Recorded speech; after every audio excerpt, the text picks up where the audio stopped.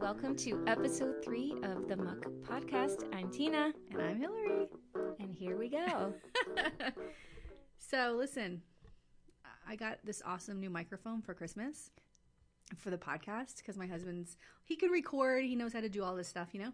And so he's been really super helpful. And then we went to plug it in today and the cable was bad because he didn't get a new cable. He just got the new microphone. Aww. And I lost my shit because my temper goes from 0 to 60 in 5 seconds. And he was just like, I can't believe the way you're talking to me. And I'm like, have some, I'm trying to take some pride in this. Like, I'm trying so hard, working on this story all week, like trying to get it all together. And the last thing I want before you come in the door is for something not to be technical working. Difficulties. Yeah. So I'm still on my old mic, which is fine, except... I was really looking forward to the new microphone. Yes, I know. I remember you telling me about the new microphone, and you were very excited. Yeah, so here we are. That's fine. It's still working, and we're doing it, and all is well. It's all good. Yeah. I'm excited to hear your story. I'm very curious about what you have to share this week. Well, it's a little long, but I think it'll be good. But first, I don't know if you have any corrections from last week, but I of course have corrections when I go back and listen to it. So I said ancestors when I meant to say descendants of William Talby. So I meant when we were talking about his great granddaughter, I meant to say descendants. So that's the first one. And then also, I am so completely and totally embarrassed that I couldn't remember Elijah Cummings' name. He is a remarkable senator who passed away, and I realized as I was sitting there, fumbling through it, like the internet's right here in front of us. We have our computers open. We could take a minute to go look up that name. It took me 2 seconds after we were done to look up the name. And his wife. And sometimes in the moment, you have the brain freeze, and I feel like that's understandable. Yes. So, but it's still embarrassing because he was a remarkable senator and like a game changer for everything. So his wife is Maya Rockymore Cummings. She is running for his seat. She's an incredibly accomplished and incredible woman. And so please go look her up and find her information. She is running in Maryland, and I think that she should probably win that seat. Oh, well, I don't know if I have any corrections so far. I don't know. If somebody has any corrections to send my way, please do send it to our Gmail at the muckpodcast@gmail.com. Yes. And I am happy to have a mea culpa moment anytime if I get any facts wrong, and I and I'm sure that I may have or will along the way. So please send any of those to us if you notice anything. Yeah. I feel like I probably rush and I start to go too fast and I'm not really paying attention to what I'm saying. Okay, so I'm first this week. Okay, so first of all, I want to apologize because this is a little bit similar to your story last week in some way, like big ways, but in a lot of smaller ways it's not. Okay. Wait, why are you apologizing? Because when I was doing it, I was like, is this too close to the last episode? Should I change the story? But actually, it's about a couple of bigger things. And so I thought that it's different in this way. And so we'll be good. Yes. Okay. So I'm going to be talking about former District Attorney Louis William Conradt Jr., and he goes by Bill Conradt, so I'm going to call him Bill in the story. Okay. And I want to give a shout out for my sources, which was an amazing article by Luke Dietrich in Esquire magazine from September of 2007, and also the Columbia Journalism Review, an article by Douglas McCollum, and also Always and Forever, the amazing Wikipedia. Thank you. Okay, so I'm going to do a trigger warning. It's a suicide in this. And then also we talk about pedophilia. But goodness. I'm going to do the suicide at the top and then go through the story. And the pedophilia, it's not going into detail. So nothing too graphic in the story. Okay. So on Sunday, November 5th, 2006, just before 3 p.m., Louis Bill Conradt Jr., a Rockland County Assistant District Attorney and former Kaufman County District Attorney for 20 years, took his own life with a Browning, I don't know if it's .380 or a .380 handgun, at his Terrell, Texas home. He did this in front of the Terrell SWAT team that had just entered his home minutes before. Conrad was rushed to the hospital, but he later died. Okay, so let's start from what led to this point. Oh, okay? Goodness. Yeah. So in November 2004, NBC's news magazine show Dateline premiered a new series called To Catch a Predator. Oh, gosh. You're familiar. I remember those. Do they still do that show? They do not. So To Catch a Predator, if you're not familiar, it was a hidden camera show where they set up a sting house, and they would lure what they called, quote, potential sexual predators to this house. Like online. Yes, they would chat with them pretending. Online. Yes, and then Chris Hansen, the host, would be there, and he would come out and he would confront them and ask them questions. I'll be right back. And then this guy walks out, and it gets all very uncomfortable. Like the worst fucking Jack in the Box ever pops out, right? Yes. Like this guy pops out. He's like, hey, you're on TV. Surprise, right? And so what was happening, or how the show got started, is there's a group called a watchdog group called Perverted Justice, and they were doing this before they hooked up with Dateline, where it's 50 volunteers. They use they create these fake profiles online as minors, and use fake pictures, and they set up themselves in like chat rooms, and they wait for someone to send them a message or send them an email. So they're not really approaching anybody. They have all sets of rules, right? So like you can't go and try to catch, you have to let them entrapment come to you. I guess yes. There would be something with entrapment, totally. I would imagine. So they wait for that to happen. And then when the conversations turn sexual, the decoy, or this person who's posing as a minor, they're not encouraged to, or they will not discourage the sexual talk if it starts, but they're not going to outright encourage it either. Okay.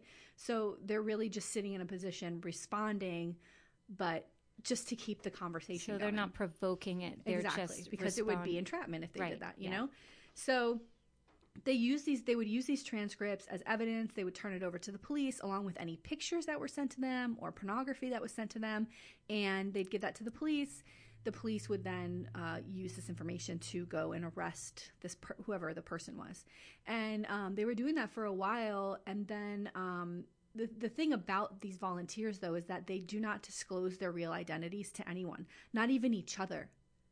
Okay, so if you and I worked for Perverted Justice, like I wouldn't know you're Tina, you wouldn't know I'm Hillary. Like, so it's like pseudonyms. Totally. And they even give themselves like these weird superhero names, almost like they're out of comic books, and of course they feel like they're doing. It's like vigilante justice. It's totally vigilante, although they call themselves a watchdog group, right? Yeah. And so it's something that becomes a bit of a problem later on, that nobody really knows what their names are, Yeah. So. Okay, and so there has to be a ringleader. Yes, his name's Xavier von Erck. Like that was the name he created for himself, and then later changed his name to that name. Like it's a very weird circle of people. So, and also there's no law enforcement experience there. These are completely 100% volunteers who are just on the internet trying to lure these potential sexual predators. And I wonder, though, if that's ever interfered, say, if a police agency had their eye on some guy, right, and now they are just jumping in, and that somehow messes up their chain of evidence or something that they've been trying to do. Right. I wonder from the beginning if they're in with the cops, or is it they build their own evidence and then send it? Before Dateline got involved with them or hooked up with them, they would build all this evidence and then give it to the police. And so then when Dateline... I believe that NBC had done a story about Perverted Justice, and the host, Chris Hansen, saw that story and was like, hey, this is something that let's hook up with these guys and do a show. We'll do a candid camera. Yes. Right? But not so funny. Yes. Version. Exactly. Yeah. So, after Dateline got involved, they created this situation the premise of the show, which is the sting operation. And so, the same things would happen that were happening before, where Perverted Justice would create online profiles and they would lure people in, but they would lure them in a way that the minor would say, oh, by the way, I'm at this house by myself. I'm like dog watching or whatever. My parents are out of town. Right. And then the person would come to the house, and Chris Hansen there would be somebody playing a minor, like an actor. Not a real kid, but like an 18-year-old who looks 13. And they would do the swap out. Yeah, and then he'd come out. So the first couple times that they did this, the first two investigations that aired online or on the TV, they didn't have police arresting the person when they walked out. They would kind of just walk out, and then Perverted Justice would give all their evidence to the police, and the police would then follow up and arrest them. So there was so much pushback by the public. They're like, what happens when they leave? Like, oh, they just, to catch a predator, it was like, oh, they just leave. And they're like, well, maybe you guys should get them off the street. Like, where are they now? You know, what's the point of the show? Like, you're just gonna be like, oh, here's this guy. Now you know. Exactly. So, I mean, it's public humiliation for sure, but then it was like, not who enough. knows? Yeah, what's the follow-up? These are people messing with children. Exactly. So, starting with the third investigation, Dateline would contact whatever city they were in, the local police, and say, hey, we're going to be doing this. We need you to then arrest them when they leave the house. And that would go. So what would happen there is they would gather this evidence for a couple weeks, hand it to the police. The police would then have to use that evidence to write a report, create a warrant, an arrest warrant, have it signed by a judge, and so that when the person walked out, they could arrest them when they walked out the door. So it was a lot more work for whatever police department they were in, whatever city they were in. Yeah, and that would probably affect how they're filming because they gotta wait. Yeah, everything. So that's how it would go. So let me just run through where they went, and they said they did a total of 12 investigations. The show ran from November 2004 to December 2007. They went to Bethpage, Long Island, and they arrested 18 men. One of them was a firefighter, a New York City firefighter. They went to Herndon, I hope I'm pronouncing that right, Herndon, Virginia, which is right outside D.C. They arrested 19 men. One was a rabbi, one was a school teacher. God. They went to Mira Loma, California, and they arrested over 50 men. What? Yeah. One was a Department of Homeland Security. Are all of these aired, or they only aired? Yes, these are all the ones that aired. That's a lot that they did. Oh, you mean the 50? The 50. I think they might have. Or they just pick like some from that area. Whoever was the most interesting, or if something funny happened when they were arresting them or something like that. Yeah. They went to Greenville, Ohio, and I don't know how many they arrested there. I couldn't find that number, but one of them was a 6th grade teacher. And then this is also something that's interesting about Ohio is due to some Ohio state requirements for evidence, if you're gathering evidence like Perverted Justice was, they're the ones gathering this evidence, they had to deputize 3 members of Perverted Justice because the evidence they're gathering won't fly in court unless it's an actual law enforcement person gathering the, you know what I mean? Which I found very interesting because we're talking about 3 volunteers, Yeah. So then they went to Fort Myers, Florida. They arrested 24 men there. They went to Fortson, Georgia, and arrested 20 men, including a military staff sergeant and then a devout Christian man. And one of the targets who came out of this, came into the house, actually recognized Chris Hansen and was like, "Oh, I watched that show." Oh my God! I know you from TV. Yeah, so here we are, where the show's starting to become very popular, and so it might start to hinder what they're doing. Yes, I was going to say, how much longer? Who's going to keep showing up? Is that why they? Well, we'll get there. Yeah. So then, but something that did happen that was pretty good after this was. After the Georgia episode, the Georgia governor's office announced a new child safety initiative, which would triple the number of special agents in the Georgia Bureau of Investigation dedicated to catching internet predators. And then it doubled the number of forensic computer specialists. So that was a good thing that came out of this. Yeah, that's great. They went to Petaluma, California, and arrested 29 men. And they arrested 29 men. And then in one of the cases there, the judge threw out the case against one man. Because he criticized the tactics that were used by Perverted Justice for engaging in entrapment. So at least one judge so far at this point has this is not a and good I wonder thing. I mean, and I get that these guys are trying to do a good thing, but are they vetted? Who are they? Right right. And who are they? They're using pseudonyms, they're not using their real names. It just doesn't seem right. So, then they went to Long Beach, California, where 38 men were arrested, including a software engineer and a video editor for Nickelodeon. Oh, God. They went to Murphy, Texas, where 23 men were arrested, including a former church music director. It's beyond frightening when you think of all the numbers. I know. A former police officer was arrested. Flagler Beach, Florida, they arrested 21 men, including a Taekwondo instructor and a sheriff's deputy. They went to Mantalocking, New Jersey. I don't know if I'm saying that right. They arrested 28 men, including a school bus driver, a court administrator, and a senior web developer. And then the last one, they went to Bowling Green, Kentucky, where they arrested 29 men, including a former police officer. So as you can see, it affects all types of professions, all types of men. It doesn't matter what you're doing, who you are. This could, you could get caught up in one of these. And then a couple of the men actually stripped down before they went into the house. So they came into the house completely naked. Oh my God. Yeah, creeps, fucking total creeps. And then one of the men, after they arrested him, they looked in his car and they found ropes and knives, scary stuff. God. Another man brought his 5-year-old son with him to the house, which made the arrest difficult because they had to so Chris Hansen didn't ask him any questions. He was just like, okay, good to see you, and when he walked outside, they kind of had to take the kid away to the side before they arrested him so they could prevent any kind of traumatizing of the kid. What is this guy thinking? Listen, it's fucking awful. It's just awful. So let's go back to Murphy, Texas, which is one of the cities they went to. So that's where we kind of pick up with our story. Okay. So in July... Where the DA is. Where the DA was, okay. Yeah. So in July 2006, To Catch a Predator offered its services to the Murphy Police Department. And the chief there, Bill Merrick, I'm going to call him Merrick so we don't confuse him with our other Bill, he jumped at the chance. First they said, hey, we've been chatting with somebody, and this is kind of how they got him on the line to do this, or to entice it, I guess. They said, we've been chatting with this doctor and we have all these transcripts and he's supposed to meet this, 12-year-old at the 7-Eleven at 2:00 in Murphy, and the police went and there's this guy sitting there in his Ford Expedition with a teddy bear on the front seat. Yeah. And so they arrested him and they confiscated the vehicle. Now the chief's driving this car around. He's like, he took the car and he was like, that's it. Yes. Come to Murphy. And let's do this. And so he's kind of described as a good police officer, but not a great leader. Okay. He had been placed as the chief of police. He wasn't really hired as the chief of police. Somebody came in as a new city manager and just appointed him. He was on the force.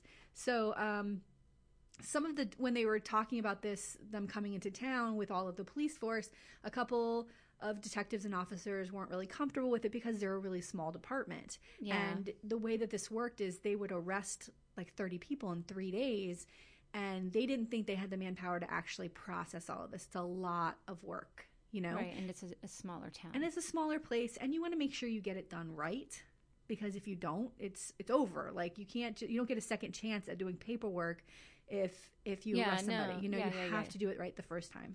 So the police chief agreed to it. He's like, well, we'll be fine. He agrees to it. And Perverted Justice then faxed the Collin County District Attorney notifying them of the upcoming sting and requested logistical and planning support, because you also have to get the district attorney involved because they are going to have to prosecute all these cases. So is the district attorney one of these men? Is his office getting faxed his name? So different office, but good question. Okay. Absolutely good question. Because I know he's a DA, yes. and now we're dealing. So I wonder, it's a different county, but it's all we know some county officers or attorneys here who know district attorneys in Palm Beach and Miami-Dade, so talk, they know each other. Everybody knows each other, but it's a very good question. So John Roach, who was the district attorney in Collin County at the time, he was surprised to hear from this civilian group instead of the actual Murphy Police Department. Why the fuck am I getting this from them and not from why isn't the police department letting me know that this is happening, Yeah. And so he directed Chris Milner, who was the head of the Special Crimes Unit at the DA's office, to write a response to Perverted Justice and Chief Merrick, saying, and I'm going to quote because I thought this was really good. He said, the DA's office will take no part in the planning or execution of the sting operation. We must take pains not to implicitly authorize or direct non-law enforcement entities to act as our agents during law enforcement operations. The Collin County's DA's office is in the law enforcement business, not show business. Right? I mean, I can see their point. Again, yes. Like we said, we don't know who these guys are, and they are doing an incredible service. Yes. But I can see it on the legal end. Will things get thrown out? Is the chain of evidence, right? Are they following right. the law? And I would imagine that each state has different laws exactly. that govern how evidence is handled. Yep. So I can see that they don't want to muck things up. Exactly. So Roach hoped that this letter would be a wake-up call for Chief Merrick, and then also maybe give him an out to say, we can't do this. But of course, it wasn't. Yeah. So for 2 weeks at the end of October 2006, Perverted Justice had set up in Murphy, Texas, and they were chatting online as minors with potential sexual predators, as they call them. I need to keep saying potential because so we're they just moved chatting. forward with it Anyway. without the. So they were just maybe as a courtesy, we're letting you know we're in here. We'd like your support. Yes, but we're going to do it anyway, with or without you. yes. They didn't. And Dateline is still attached to them at this point. Absolutely. Okay. Not only that, it's very important, and I think I bring this up later on, but I'm going to tell you now. It's very important that you know this one thing. It's that Dateline is paying Perverted Justice $100,000 an operation. Okay? So wow. there's a big line being crossed there, that we'll talk about later, which is what I think like is a part conflict of interest. Totally, and I think it's a bigger part of like what happened, what went wrong here, and so I wanted to bring that up later, but I think it's good to bring that up here because when we talk about a civilian group and they're getting paid, it's not because Dateline considered them a source, and so right. But now this starts to isn't. blur Now these lines. is it vigilante justice or is it this is a good paycheck? And I wonder now, are there means of entrapment that maybe they weren't doing earlier in their beginning stages? Of, right. What's information? If you're incentivized to provide information. What lengths are you doing? What that's if there is no $100,000. And if there's no information per operation? That's a lot of money they can make. Yeah, and are you now creating information to create a story to keep this job going and like et cetera, et cetera? Yeah. Like the lines that are now blurred, it becomes really mucky, right? Yeah. Okay, so they're set up. They've been talking to people for 2 weeks, and usually that's how long it takes. It takes about 2 weeks to get yourself in there as far as chatting, get somebody on the line and like keep it going, right? So that you're exchanging pictures at one point, blah, blah, blah. Okay. So one of the Perverted Justice volunteers had been posing as Luke, a 13-year-old dog walker who had a neglectful father and no good stepfather. They created all kinds of this backstory. And Luke was chatting with someone named Will, who was a 19-year-old college student who lived with a straight roommate. That was his backstory. So they had 2 weeks worth of transcripts between Luke and Will that were filled with a lot of sexual content. And Luke at one point had confessed to falling in love with Will, and Will had confessed to liking young boys. And so, oh dear, yeah. And so after the first phone call, so the chatting is definitely one volunteer who's from Perverted Justice, but they would also hire, like I said, actors to come in, and they would use that person's picture as the picture on the online like profile. Social media, yeah.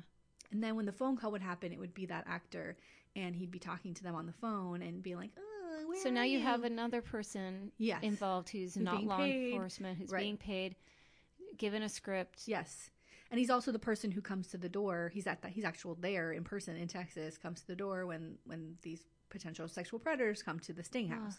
So after the first phone call between Will and Luke, the Perverted Justice volunteers started to search for the real name, address, and phone number of the person calling himself Will, and then they found who it really was, and it was 56-year-old Lewis William Conradt Jr., an assistant district attorney in Rockwall County. So, when they brought this to Chris Hansen, Perverted Justice, they were like, fucking jackpot, you know? And they were like, they described the guy from Perverted Justice, like, clapped his hands together and rubbed them together, like, holy fuck, a prosecutor, like, this is crazy. And Chris Hansen's, like, face didn't change. He was like, great, whatever. It didn't, but to them, this was the biggest fish they could have ever imagined catching. That's what they want to get, right? They want to get the priests, they want to get the teachers, yes, they want to get... And those are the ones that will air, right? Not the guy who's the plumber or whatever. It's going to be who... In what creepyville place is this guy going to be the worst kind of creep? And it would be at a school or, someone who tries felony cases and throws people in jail for this kind of behavior, right? And so, like, we want to expose the biggest of the big. And so this was a big deal. Yeah. It was a big deal when it was happening. And so they figured out it was Conrad, and he actually agreed to come to the house to meet Luke. Conrad did, as Will, of course. And but he never showed up when he was supposed to. And not only did he not show up, which of course I think was disappointing to catch a predator people, but he stopped returning phone calls. He stopped responding to messages. Maybe he was in pretend land. Yeah. And then when it got real, he was like, what am I doing? Right. I mean, it doesn't excuse behavior of absolutely not. And I want to make that clear too. So that's what I've kind of been struggling with doing this story. He's wrong. Is that, you know, this guy's a major fucking creep. I'm not in any way whatsoever excusing his behavior, because I'm not going to include the transcripts, and I welcome you all to go find the story, because you'll see the things that he wrote.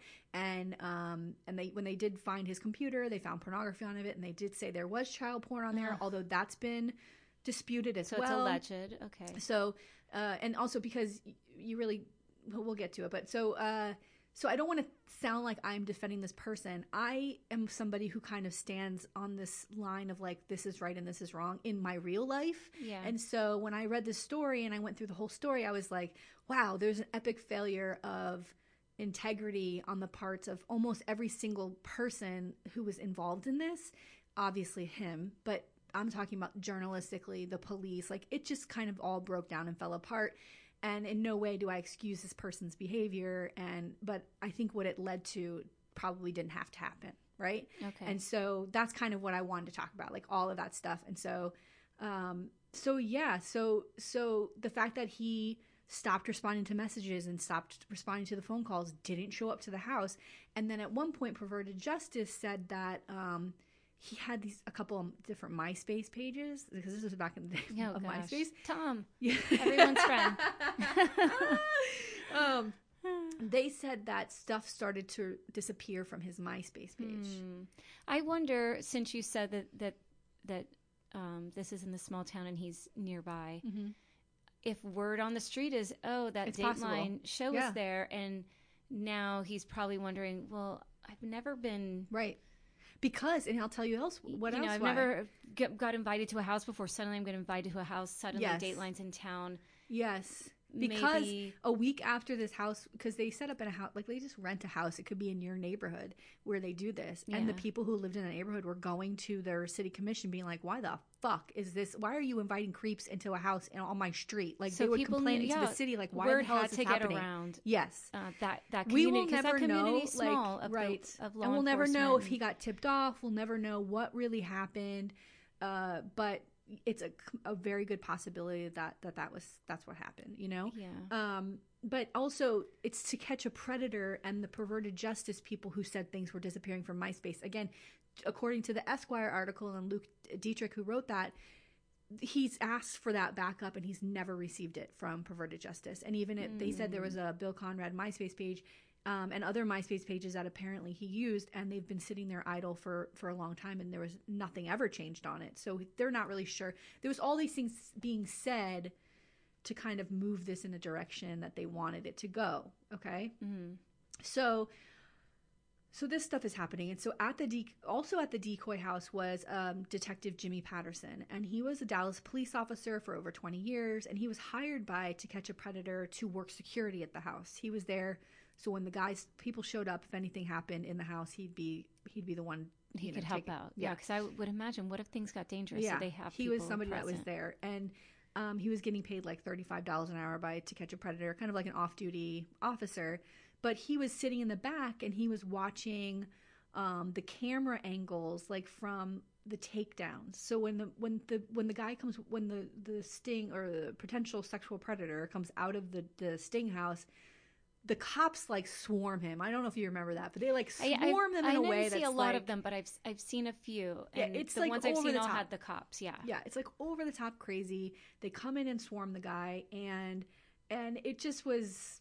First of all, it wasn't necessary. It was just like, but it's from his view, right? It's for entertainment. And so, but from his view, he was even looking at like one of the cameras that are like on a police officer's helmet. Yeah. And the guns were pointed in like toward the back of the police officer in front of him. They were just sloppy. They were really sloppy, and he was shocked with that. But he was like, okay, well, it's a small department. Maybe they don't have the kind of training that we had in Dallas or whatever. But while he was there, he heard this name. Oh, this prosecutor, Bill Conradt. He heard this guy's name come up, and he's like, "Fuck, I know a Bill Conradt who's a prosecutor. He's a detective.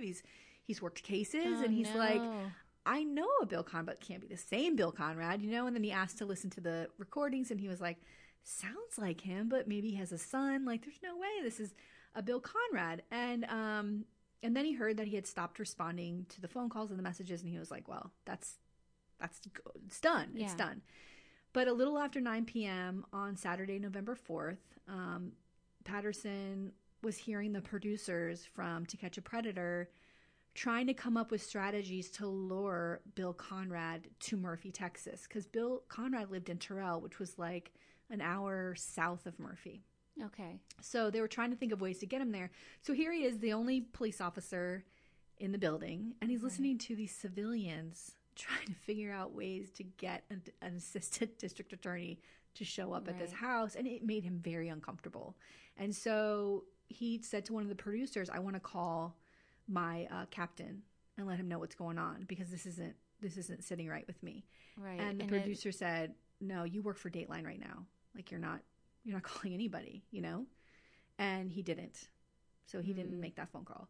But back at the Murphy Police Department around 12:30 in the morning, Detective Sam Love was there in the war room, which Dateline had kind of set up in the police department. Yeah. And he was in the room when Chief Merrick and Lieutenant Barber were in the room as well. And Lieutenant Barber got a phone call from a Dateline producer.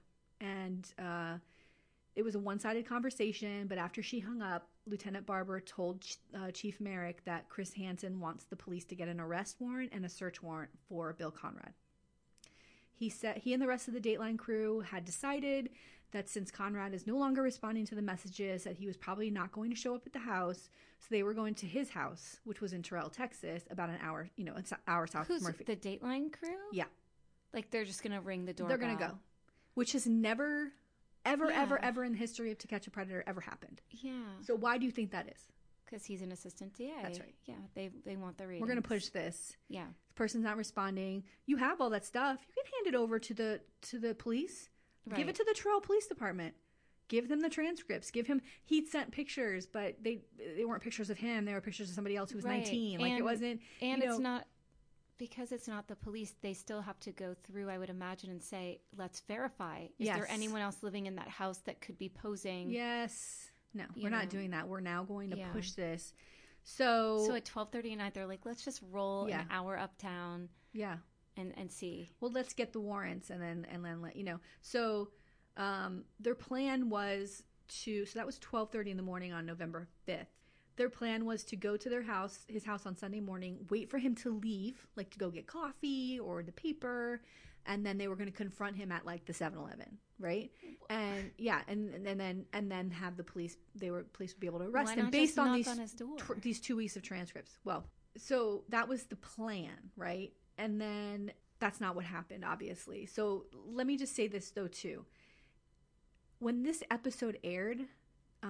So they did do an episode. They did do the episode, but when it aired, this whole thing that I just told you about how the producer called and said Chris Hansen wants these arrest warrants is not what was aired. What was aired was the producers said, this is what we have. Stuff's disappearing from MySpace. He's not responding to messages. Here's the transcripts. And the police made the decision to go to this guy's house. They changed it. Okay? So, which is, again, completely fucked up. Yeah. So they needed these warrants to be ready within hours, and the department was already overloaded with paperwork. They had 20 plus people sitting there arrested in the last 2 days or 3 days from all the other stings that they had done. Just let it go at those stings and let the cops handle this other case. Well, yeah, this is Murphy. Call Terrell and tell them like this thing's happening. Yeah, but. Again, there's this pressure from this TV show. Like, we want this on our fucking show. Like, we want this guy on there. This is our fish, and we caught it, and we want it at any cost, it seemed like, at this point.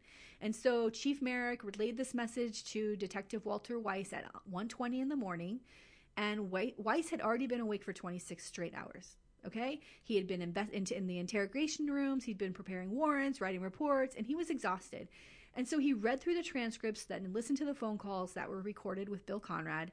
And he was so tired at one point he fell asleep in the middle of like writing the warrant form. Yeah. And he had a ton of hesitation when it came with these warrants that Conrad. He thought about calling Chris Milner, who is the assistant district attorney that we talked about earlier, and letting him know and asking for his advice. And because he knew that Conrad had stopped responding to the messages, and he was like, I don't understand why there's a rush to this. But he didn't do anything. He didn't make those calls. He didn't stop what was happening. He just kept pushing. And he completed the paperwork for the arrest warrant at 11 o'clock in the morning on Sunday, November 6th. So a judge came into the police department and signed it.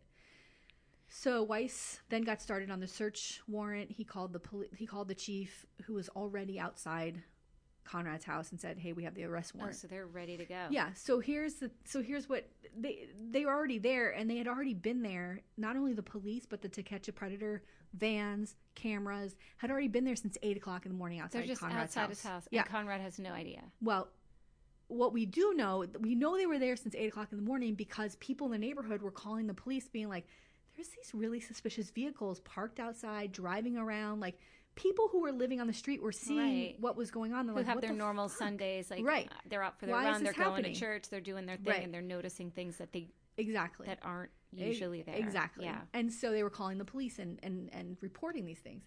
So at one point, a To Catch a Predator crew member said that there was a newspaper on the porch, and then when he went back and looked, it was gone. So they knew, according to this person, that Bill Conrad was in the house. Could have been his wife.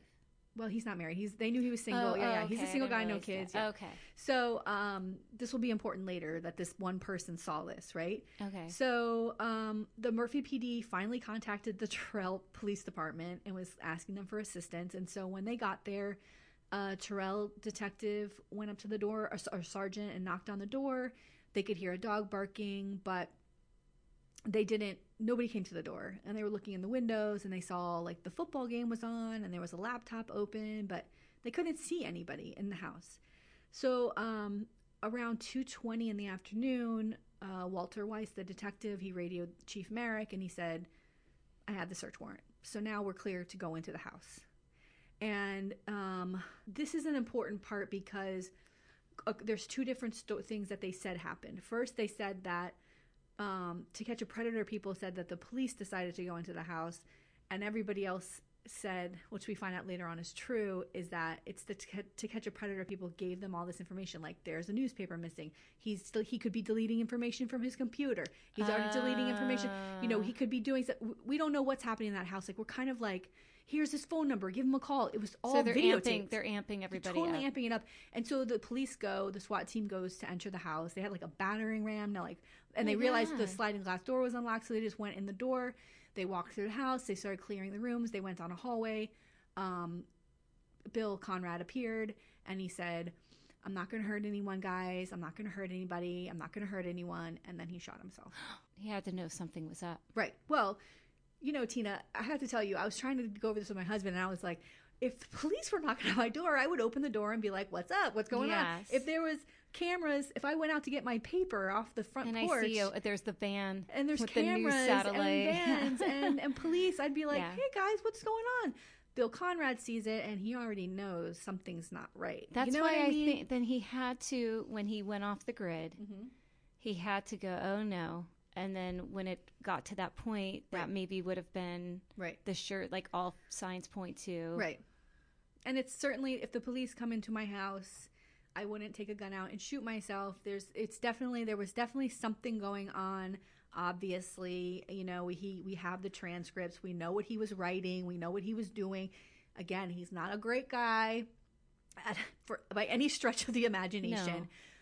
No. And the suicide would make sense. He has a stellar reputation in the courthouse, with the judges, with the prosecutors. Yeah, but he's a great, everybody in the community knows who he is. And now all of a sudden, and he knows who he really is. Right. So now all of a sudden, this facade that he's been living for 56 years is going to disappear. And he's got to pay for his actions. He's got to, now but the thing that's worrisome is if they would have approached it in a proper way and been able to get him and interview him, who knows if he's met with other people, who knows if there are victims out there that there's no justice, because now this person is gone, which is sad and tragic, but at the same time he didn't answer for anything that he did. Exactly. And we don't know if there was anything more that he did, or abused his position, or who knows exactly what. So because of what happened, there was a fallout all over the place. So let's get into like what happened after this. So there's now this huge spotlight on To Catch a Predator, and there already was from journalists. Like I said, I read this journalism review from Columbia, and it was just takedown after takedown about this isn't really journalism. When you become the news and you're not, reporting the news, you're blurring the line. Like, this is totally for television. You're trying to create news, which is different. Yeah, what is Dateline reporting doing? On news versus creating exactly a story? And so they were always calling that out. Also, so Bill Conrad's sister, Patricia, files a lawsuit against NBC Universal for $109 million. Oh my God. Yes, which was settled out of court in January 2008. A federal judge had dismissed most of Patricia's claims, except that she had a reasonable chance of proving that NBC had pressed police into engaging in unreasonable and unnecessary tactics solely for entertainment value. Right, they had a battering ram to get in the house. Yes, so entertainment value, thus creating, quote, a substantial risk of suicide or other harm. He also found that Patricia could prove that police disregarded their duty to prevent Conrad from killing himself, and that NBC's actions amounted to, quote, this is crazy, quote, conduct so outrageous and extreme that no civilized society should tolerate it. Which I find, that's how I feel about it. You're pushing somebody in a direction of, it's just unbelievable. It's and again, and that's not the justice system. He was going to do what he was system, going to do. If he had gotten arrested, he would have been humiliated. He would have gone home, and it's a very good possibility he would have killed himself, right? Or he would have been arrested, and he would have been contained, and he would have had to answer for what he did. Right. Who knows what would have happened? Yeah, but, I mean, there's we so have many... This is the result we have, and it's from the behavior of everyone involved. This loss of like I say, loss of like integrity and following. Yeah, just what these rules are for your position. Because then is it for justice, or is it for the dollar signs? Is it for the 100K? Is it for the ratings? Is it for the show? And, right. And that... Yeah, you're blurring all of those lines. So also 2 Murphy detectives resigned. Walter Weiss, who did all of the warrant work, and Sam Love, who had said, this is all too much. What's happening? Both of those detectives resigned over the incident. They were both disgusted by what the department had done, and were both interviewed by ABC's 2020, which did an investigation on NBC's To Catch a Predator. Oh, interesting. And these guys said that the decision to arrest Bill Conrad at his home was made by Chris Hansen. They also claimed that Conrad's death was shrugged off by many of the officers in the police department. Wow. That's the other thing. When I read a lot of these stories and I read the comments in the sections, it was like, fuck him. He's another pedophile. Right. I mean, I get people saying, that too. Hey, he's a dirtbag. I get it too, but that's why we have a justice system. I know. Right? Like, that's why that exists. And checks and balances. Absolutely. Because if it doesn't work for him, right, then what happens to someone else? Right. It has to be fair. And this is for everyone. It just occurred to me. This is a prosecutor. He if anybody believes in the justice system, it's him. He works in it every single day. Yeah, and he didn't want to get involved in it, right? Yeah. Like, it didn't seem like he wanted to even go down that road because he knew he was busted. Yeah. So also a producer of To Catch a Predator, Marcia Bartel, complained to NBC that the show, quote, violated numerous journalistic ethical standards and many of the network's own standards and guidelines, and then she was fired. She complained about the ethical lapses that stemmed from the relationship with Perverted Justice, and also that Perverted Justice doesn't give Dateline completed transcripts. So she was she was always very uneasy. So there's no transparency? That's right. And also that they never knew the names. It's clipped transcripts? Yes. So what's being piecemealed? Exactly. Oh, no. So stuff is redacted. Right. You don't know what's been redacted. Yes. And we don't know what they're saying. And blah, blah, blah, blah, blah. Yeah, it goes down that really... Anyway, she sued NBC for wrongful termination, but she lost because she was fired at the same time with like a bunch of other people. Like a major layoff, and they chalked it up to that. That's what they said, and so she lost it. But what came out of that was, on the record, her giving this background about what was happening with the show and how uncomfortable people were with it. Here's something that's a little shocking, but all the cases against the men that were arrested in Murphy, Texas, were dismissed because of insufficient evidence. Wow. Yeah, all of them. So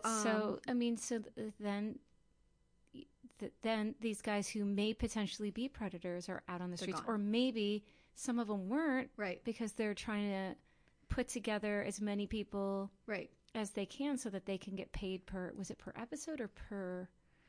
It was per episode. It was $100,000 per episode they were getting paid. Yeah, so they got to round up as many as they can to see, well, out of 30, one of these has to be able to air. And they were dismissed because of insufficient evidence, but also they were just riddled with errors. Like, if I'm on part of our Instagram, I'm going to put up for this episode the warrant that was issued for Bill Conrad, and the date's wrong, the city's wrong. Well, the guy didn't get any sleep. He was exhausted, and so it's a very good chance that the case against him would have been dismissed as well. Oh my God! And this is why you need people who are actual people who are trained, right, to handle evidence and understand how to to treat it. I know. It's bonkers. I know. Chief Merrick was fired in May of 2008. The city said it had nothing to do with the show, but wow, there's a huge lawsuit was coming down, right? Oh no. And then in December of 2007, To Catch a Predator was canceled by NBC. Chris Hansen said it was because the show had run its course, but word at NBC was because of the Bill Conrad lawsuit. And they don't want, because how many other lawsuits are going to come down the pike? And I have to say, if you watch interviews, or like I was listening to interviews with Chris Hansen during the show, like on NPR or whatever, he's fucking cocky as hell, man. I mean, he is so, and almost an arrogant. He defends paying this source. He defends things that and is almost enjoying this fame. And I just feel. It's just swarmy to me. Yeah. Is that the right word? You know what I'm saying? Yeah. It just feels wrong. It feels weird. Even when he's interviewed with the guy from the Perverted Justice, it doesn't come off as like, I don't know. When you're a police officer, you're very strict laws by how you handle things and how you do things. And some of them don't follow those laws. Like, I'm not going to say police officers are perfect, for sure. They're not. Some of them. But they do have guidelines and rules of how they're allowed to do things and collect evidence and talk to people and treat a case. And when you have some dummy like me, I would never pretend to go online and try to catch somebody. It just is like this whole weird egomania, totally bizarre thing that they're doing, in my opinion. Yeah. I mean, if it's helping get people off the street, I get it. But at this other side, it's like, at the same time, though, there has to be the checks. There has to be checks and balances, and making sure that the evidence is true evidence. And if you're redacting transcripts, then what are you redacting? What are you hiding from the transcript? Right. And because of the how are you piecing it together? And are you creating the idea of something that may not really be there? I don't know. That part's scary to me. Another part is like, the guy never showed up at the house. He never showed up to the house. And so part of the sisters lawsuit, when you sue, you get all of the raw, unedited video. And that's how we were able to see these clips you can see the clips of Hansen telling the police, like, you really should go in the house, or here's this information. And you see them, a civilian group directing the police on how to do their job. Oh, no. And they got into a place with a chief who really didn't have, his wits about him to say, no, these are the checks that we need to hit before we can go into someone's house. And is this, let us have a conversation with him. Let's talk to him when he shows up at work tomorrow morning. Right. Or let's let the county, yes, where he's from, handle it. Let me pass the information along. Yes. And it didn't happen. And it is a shame, because I feel like that's why we have these rules in place, and the system, like, on every level almost failed in this city when they went to the city. And I mean, all those guys went free, Yeah. And so what happens when all of those, those rules and where you have to check things off, when that fails, what happens, and what could have been prevented, Yeah. Oh. So that's the story of Lewis William Conrad Jr. Ooh. That's interesting. And I feel like we're always on the similar vibe a bit when we choose our stories. So my story has to do with a police department. Oh my gosh. I know. I was like, wow, this is great.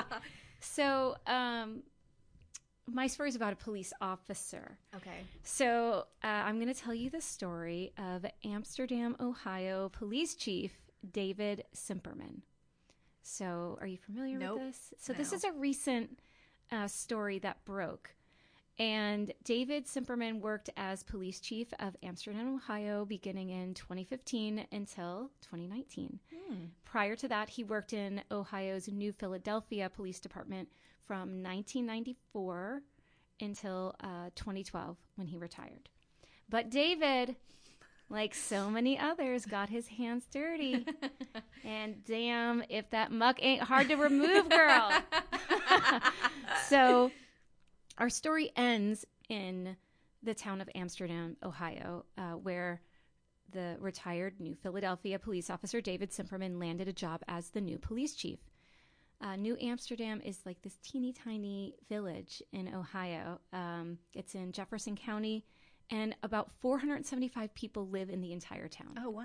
Isn't that tiny? Yes, it sounds so cute. It sounds cute. I think of high schools, and there are high schools that have more kids in one graduating class, like the senior class will have like 1,000 kids, and this whole town has 475 people. And the idea of it is like the quaint, there's, in this Ohio, it's Midwest. It's like, oh, there could be something sweet about it. My parents, my dad came from a tiny, tiny town in a rural mountain village in Italy. And I grew up hearing, all sorts of stories. Everybody knows everybody's business, Yeah, that's what I was thinking. So I don't know. I feel like, the small town gossip. For me, I don't think I could do it. I need a little more space. 475. It to me, it kind of freaks me out. But our story begins in New Philadelphia. So we're going to kind of go back a little bit and look at Cimperman's time as a police officer in New Philadelphia. And this is also in Ohio. It's about an hour or so west of Amsterdam. And New Philadelphia is a little bit bigger. There's about 17,500 people in this town. So bigger than 475, clearly. Yeah. But just to put it in perspective, the capital of Ohio, Columbus, has about 800,000 people. So oh my gosh. These are still, 17,500. It's bigger, but it's still considered, a small town. So he was there for 18 years. Why did he retire? Why did he leave New Philadelphia? He's there a long time to go to this other little tiny town. So the whole reason this story blows up is thanks to a USA Network investigation. And there were a series of journalists that did this look into police departments across the country, and they found corrupt cops everywhere. Mm-hmm. So I've linked the article to our show notes, and this is one of the cases that they exposed just last year. So according to that investigation and from information provided from a New Philadelphia Times reporter newspaper, he was hired in 1994. A few years later, in 1997, he engages in a high-speed chase. Oh, gosh. With a motorcyclist. No. Ends up destroying a brand new police cruiser. How old? I'm not sure how old he was. I do have a picture. Let me show you a picture of him from his time in, you're going to love it. This is a picture of him when doesn't it seem like a young officer's thing to do, to like get in that car and take off? Yeah, he was younger, but there he is. This is David Cimperman, and he's got, it looks like he has hair plugs at the top of his head, but it's not. It's just his hair is so receding. Yes. And the I mustache. always love what's that little piece of hair right below the lip? The bottom lip. Yeah, it's like a weird little piece of hair. Oh my goodness. It has a name and it's escaping. It's not a goatee, but it has a little name. It's like a little but yeah, he's got the mustache, and he, even though it's the 90s, it reminds me of the 70s a bit, mustache that he has. But that's our guy. Okay. And that was him in New Philadelphia. That was his cop photo. So I'm not sure how old he was, but I think he was, a newer cop on the force. So he was probably 20s, I would imagine. But I don't know. So sorry, that's a mea culpa. No, please. So he engages in this high-speed chase. Now, why is he chasing a motorcyclist? I've read two differing reports. One claims that the motorist failed to put his helmet visor down. Oh, Lord. Okay, so to me, you're going to chase somebody down because you didn't put the visor down. The other states that the driver drove left of center, which basically means he drove to the left of the center line, which sometimes people do to pass someone. Right. But, it's not legal, but it's a minor traffic ticket. I looked up the New Philadelphia and today, like I went to their website to see what the cost for that ticket would be, and it's $144. So for $144, right, which would have been less in the 90s, he totals a police car, and I'm going to show you that photo in a second. He flips the car over. He ends up trapping himself in the vehicle. He's got to shoot the window out to escape. No! Right? I mean, that's just one instance of his reckless behavior as driving. And we'll post this to our Instagram as well. What an asshole. I Shoot know. the gun to get out. Right. So this is a picture of his vehicle after the accident. It's upside down. Oh my God. And, how much of the cop car? It's got to be at least 20 grand. Oh, please. Right? Yes. So for failing to put on a helmet or driving left to center, you're in a total car, and that's the car in the garage. Oh my God. Well, nowadays Smashed they have up. Yeah, no. And now they have rules where you can't, for something like that, they would never allow them to chase anymore. They let it go and they wait till they get them on the next county or something. They would never allow that in It's not worth anymore. it. You're putting people's lives at risk. Oh, it's not worth it. For Yes. a left to center? Well, even thinking of him shooting the window Right. makes me nervous about other people being around. Right. So then in 2001, he loses his job. And this is an interesting thing to me. So supposedly he tampered with police department radios. So he had his own personal radio, and he plugged that radio into the police radio line. And from what I read, it said it was both a state and a federal violation. And I tried to research exactly like what the violation was, but I couldn't get the code. And the only thing I could find, and again, if anyone out there knows this, please feel free to write in and let us know. But I think that when he reprogrammed the radios and interfered with their direct line, right. that it was a violation of the Wiretap Act, because you can't intercept electronic communication. And the federal law reads unauthorized interception, disclosure, and use of wire, oral, or electronic communications. So I think that might have been the thing, and the state may have its own version. But what was he trying to do? So the thing is, he said he did this because he wanted to make untraceable phone calls. Now, why he wants to make untraceable phone calls, nobody knows.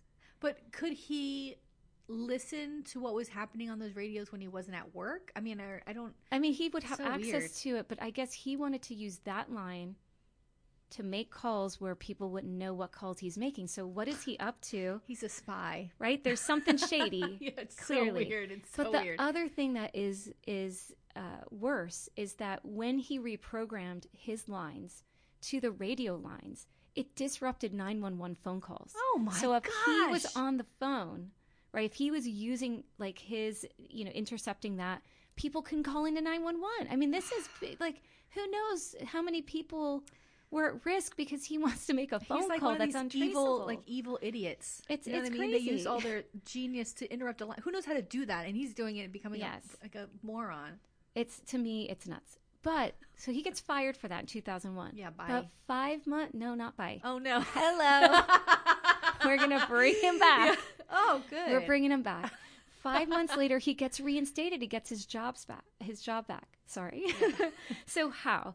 A mediator steps in and to resolve this labor dispute. And for him, he felt like he was wrongfully terminated. So the mediator comes in, goes before the judge, and that mediator says he should have been suspended but not fired. So he gets his job back. And but what happens is he gets fired again. This time, I love him. Yes. I love this guy. Oh, he's my favorite. He's the best. So now they fire him again because he allegedly committed perjury in a case. Oh. And I don't know really the means, how or why, but he ends up getting reinstated again in June 2002. So he loses his job once, gets rehired, loses his job twice, gets it back again. Plus he got 50 grand back in back pay. So I have to tell you, I am such a control freak. Like, when people are this out of control, it makes me laugh. I go, he's how? He's a police officer. How is this possible that someone can be this out of fucking control? And there he is. And then he's getting his job back. I would be fired and no one would ever take me back. Oh, my God. He's getting his job back. He's like 2 this. times. Oh, my God. It's insane. Right. It's crazy. So I thought, let me look up some of the city minutes, because the city would be the people hiring and firing, I would imagine.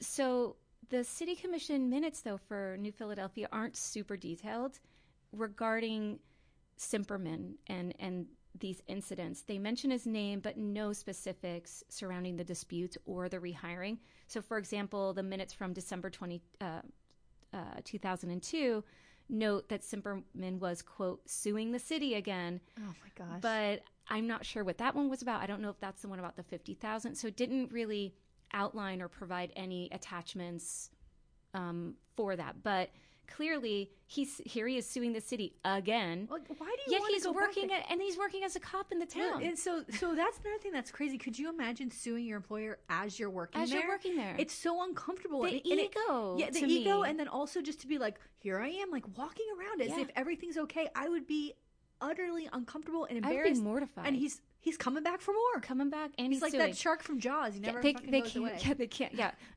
take this cop, please. Somebody get rid of him. Yeah, take him. Yeah, nobody wants him. So, of course, the list goes on with violations ranging from failing to appear in court, failing to submit tickets that he's written, things like failing to follow the department's time off policy, failing to drive sensibly, like we saw with the reckless driving incident. He's running helter-skelter all through the town. And the hypocrisy of it all, to me, like, you know, this is a guy tasked to uphold the law. Right. So how can he make good judgment calls when has a total lack of judgment and behavior in his own life as a police officer? Like, I would be uncomfortable if this guy was approaching me. I wouldn't know what to expect. But well, yeah, exactly what you're saying is so right on. Like, you know, when you're working in an environment, we both have full-time jobs, you know, like when we're working in our, when there's some guy who's working with us or a woman who's working with us, and, you know, we're not in jobs that are high risk in a way that, like, oh, well, they're a little kooky, but we're going to have to deal with this. This is a police officer. Yes. It's extra scary. He's got to save lives. He's got to be able to be quick and trustworthy. No, that's really frightening. It's incredibly frightening. So New Philadelphia Police Chief Michael Goodwin had this to say about Cimperman. Quote, he was being wrote up or disciplined by his supervisors on a regular basis. And he also described Cimperman's time on the New Philadelphia police force as chaotic. So they knew that the guy was bad news, but and they tried to fire him twice, but he, you know, kept coming back for more. So thankfully, Goodwin decided to do some further investigation, and he ends up finding that Cimperman was somehow involved, and they stated it as irregularities of inventory, which could be anything from maybe, you know, you're counting up the items wrong, or there's missing paperwork, or things aren't where they're supposed to be, or who knows. There's so many things that could be an irregularity. But it was regarding some donated equipment. So I don't know if things went missing or just it was wrong. But basically Goodwin said, look, we can arrest you and move forward, right, with charges, or you can retire. Bye. Take your choice. Yeah. And he latered on out. He's like, boom, right? God, what a relief for these people. Oh, my God. See ya. Yeah. Wouldn't want to be ya. Go. Yeah, get out. So where does this degenerate go? Where does he go? Florida. No. He goes back to the little hamlet of Amsterdam, right? Of 475 people. Oh, no. And he did what any other disgraced cop would do in his position. Apply to be chief of police. And guess what? Guess what, Hillary? He gets hired. He got the job, yeah. You know, I have to tell you, I wish I had like an ounce of his competence. Oh my God. And he's a complete dick, and he doesn't give a fuck. And everyone else would be low key. Yeah. They'd be like, let me get a security job. Yeah. Let me maybe just even like an entry level police job, something. No, I'm be chief of police. Seriously, I bump into a chair and say sorry. Like I say, excuse me to a chair. I can't imagine just being like, yep, I'm gonna be the chief. I've crashed a car. I'm an asshole. To big chief. Yep. Oh my God. The mayor doesn't vet him. Boom, he's hired. Why not? We got 475 people. Yeah, he seems like a nice guy, yes. right? You know, he's got a lot of time on the force. So does David learn his lesson? Does David say, you know, I really messed things up. Maybe take it easy. I retired. It's a little town. No. David does what David does best, which is break the law. Right? Breaking the law. How did he even get to this point in his life? How is he still alive? You know, I mean, could you imagine? He must have been tripping over himself his entire life.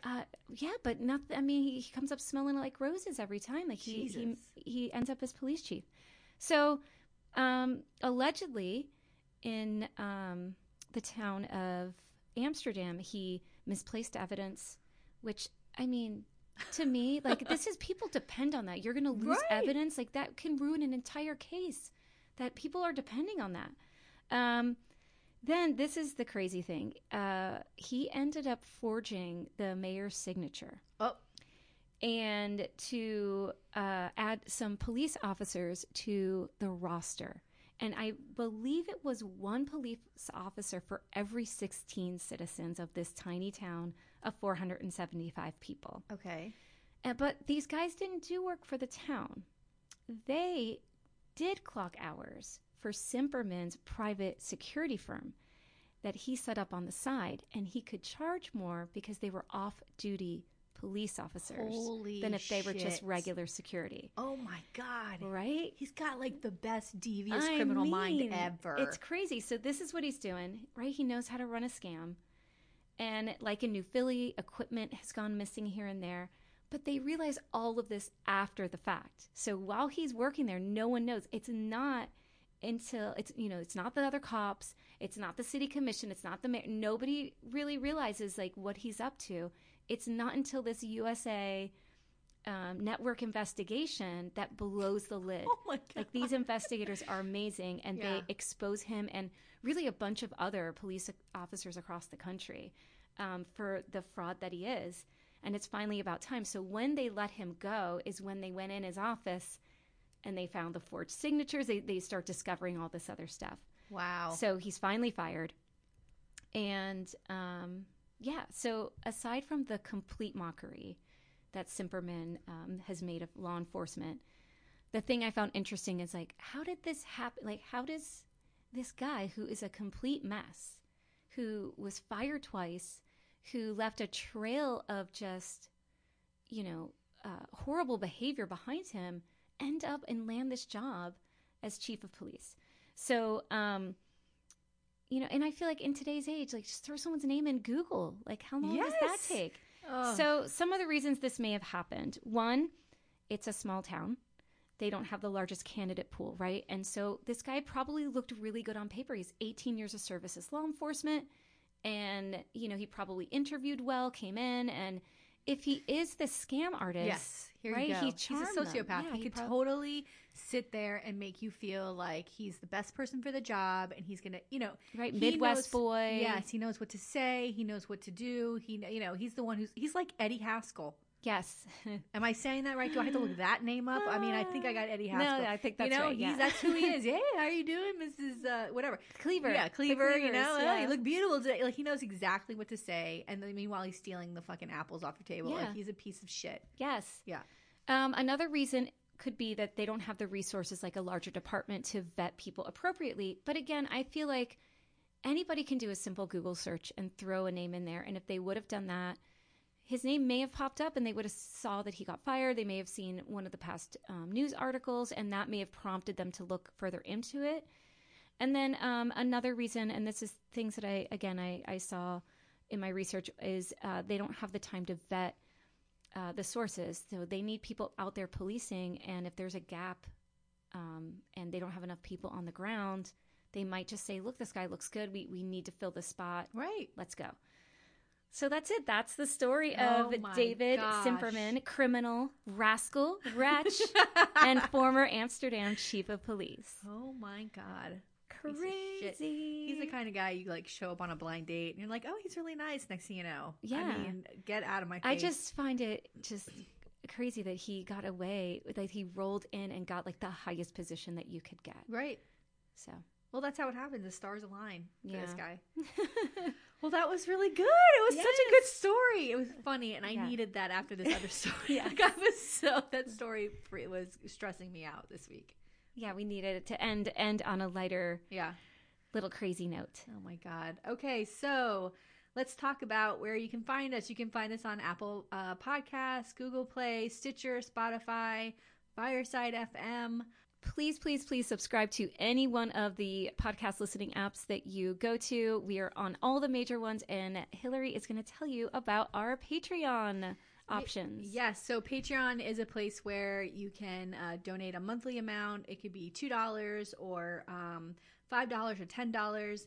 We are offering a lot of fun goodies. So if you do $2 a month, you'll get an early access to our podcast episodes each week. And you will get a podcast sticker and a handwritten thank you note from Miss Tina. And then for $5 a month, you will get all of the above and also a mention in our Instagram or Facebook story. And for $10 a month, you get all of that and also a personal shout out on one of our podcast episodes that will be coming up. And so follow us on social media. You can find us at The Muck Podcast on Instagram and Facebook, and at Muck Podcast on Twitter. And if you have any favorite stories or anything you want to add or tell us any corrections or things that we may have accidentally how we fucked got up wrong, you can send us an email to themuckpodcast@gmail.com. And I think that's it. Yes. Oh my gosh, it's been such a long week, and I'm excited. I'm excited to get to the next story. I feel like it's a book report. Are you feeling like it's a book report? So I feel like I'm it's loving like a book report every week. I'm having so much fun researching, and and I'm excited to hear if you guys have any stories that from your towns that you'd like to share. We're happy to research if you think there's something that we have to do. Like, please send it our way. Yes, we'd love to hear from you. So thank you, Tina. Thank you. All right. See you next time. Bye. Bye.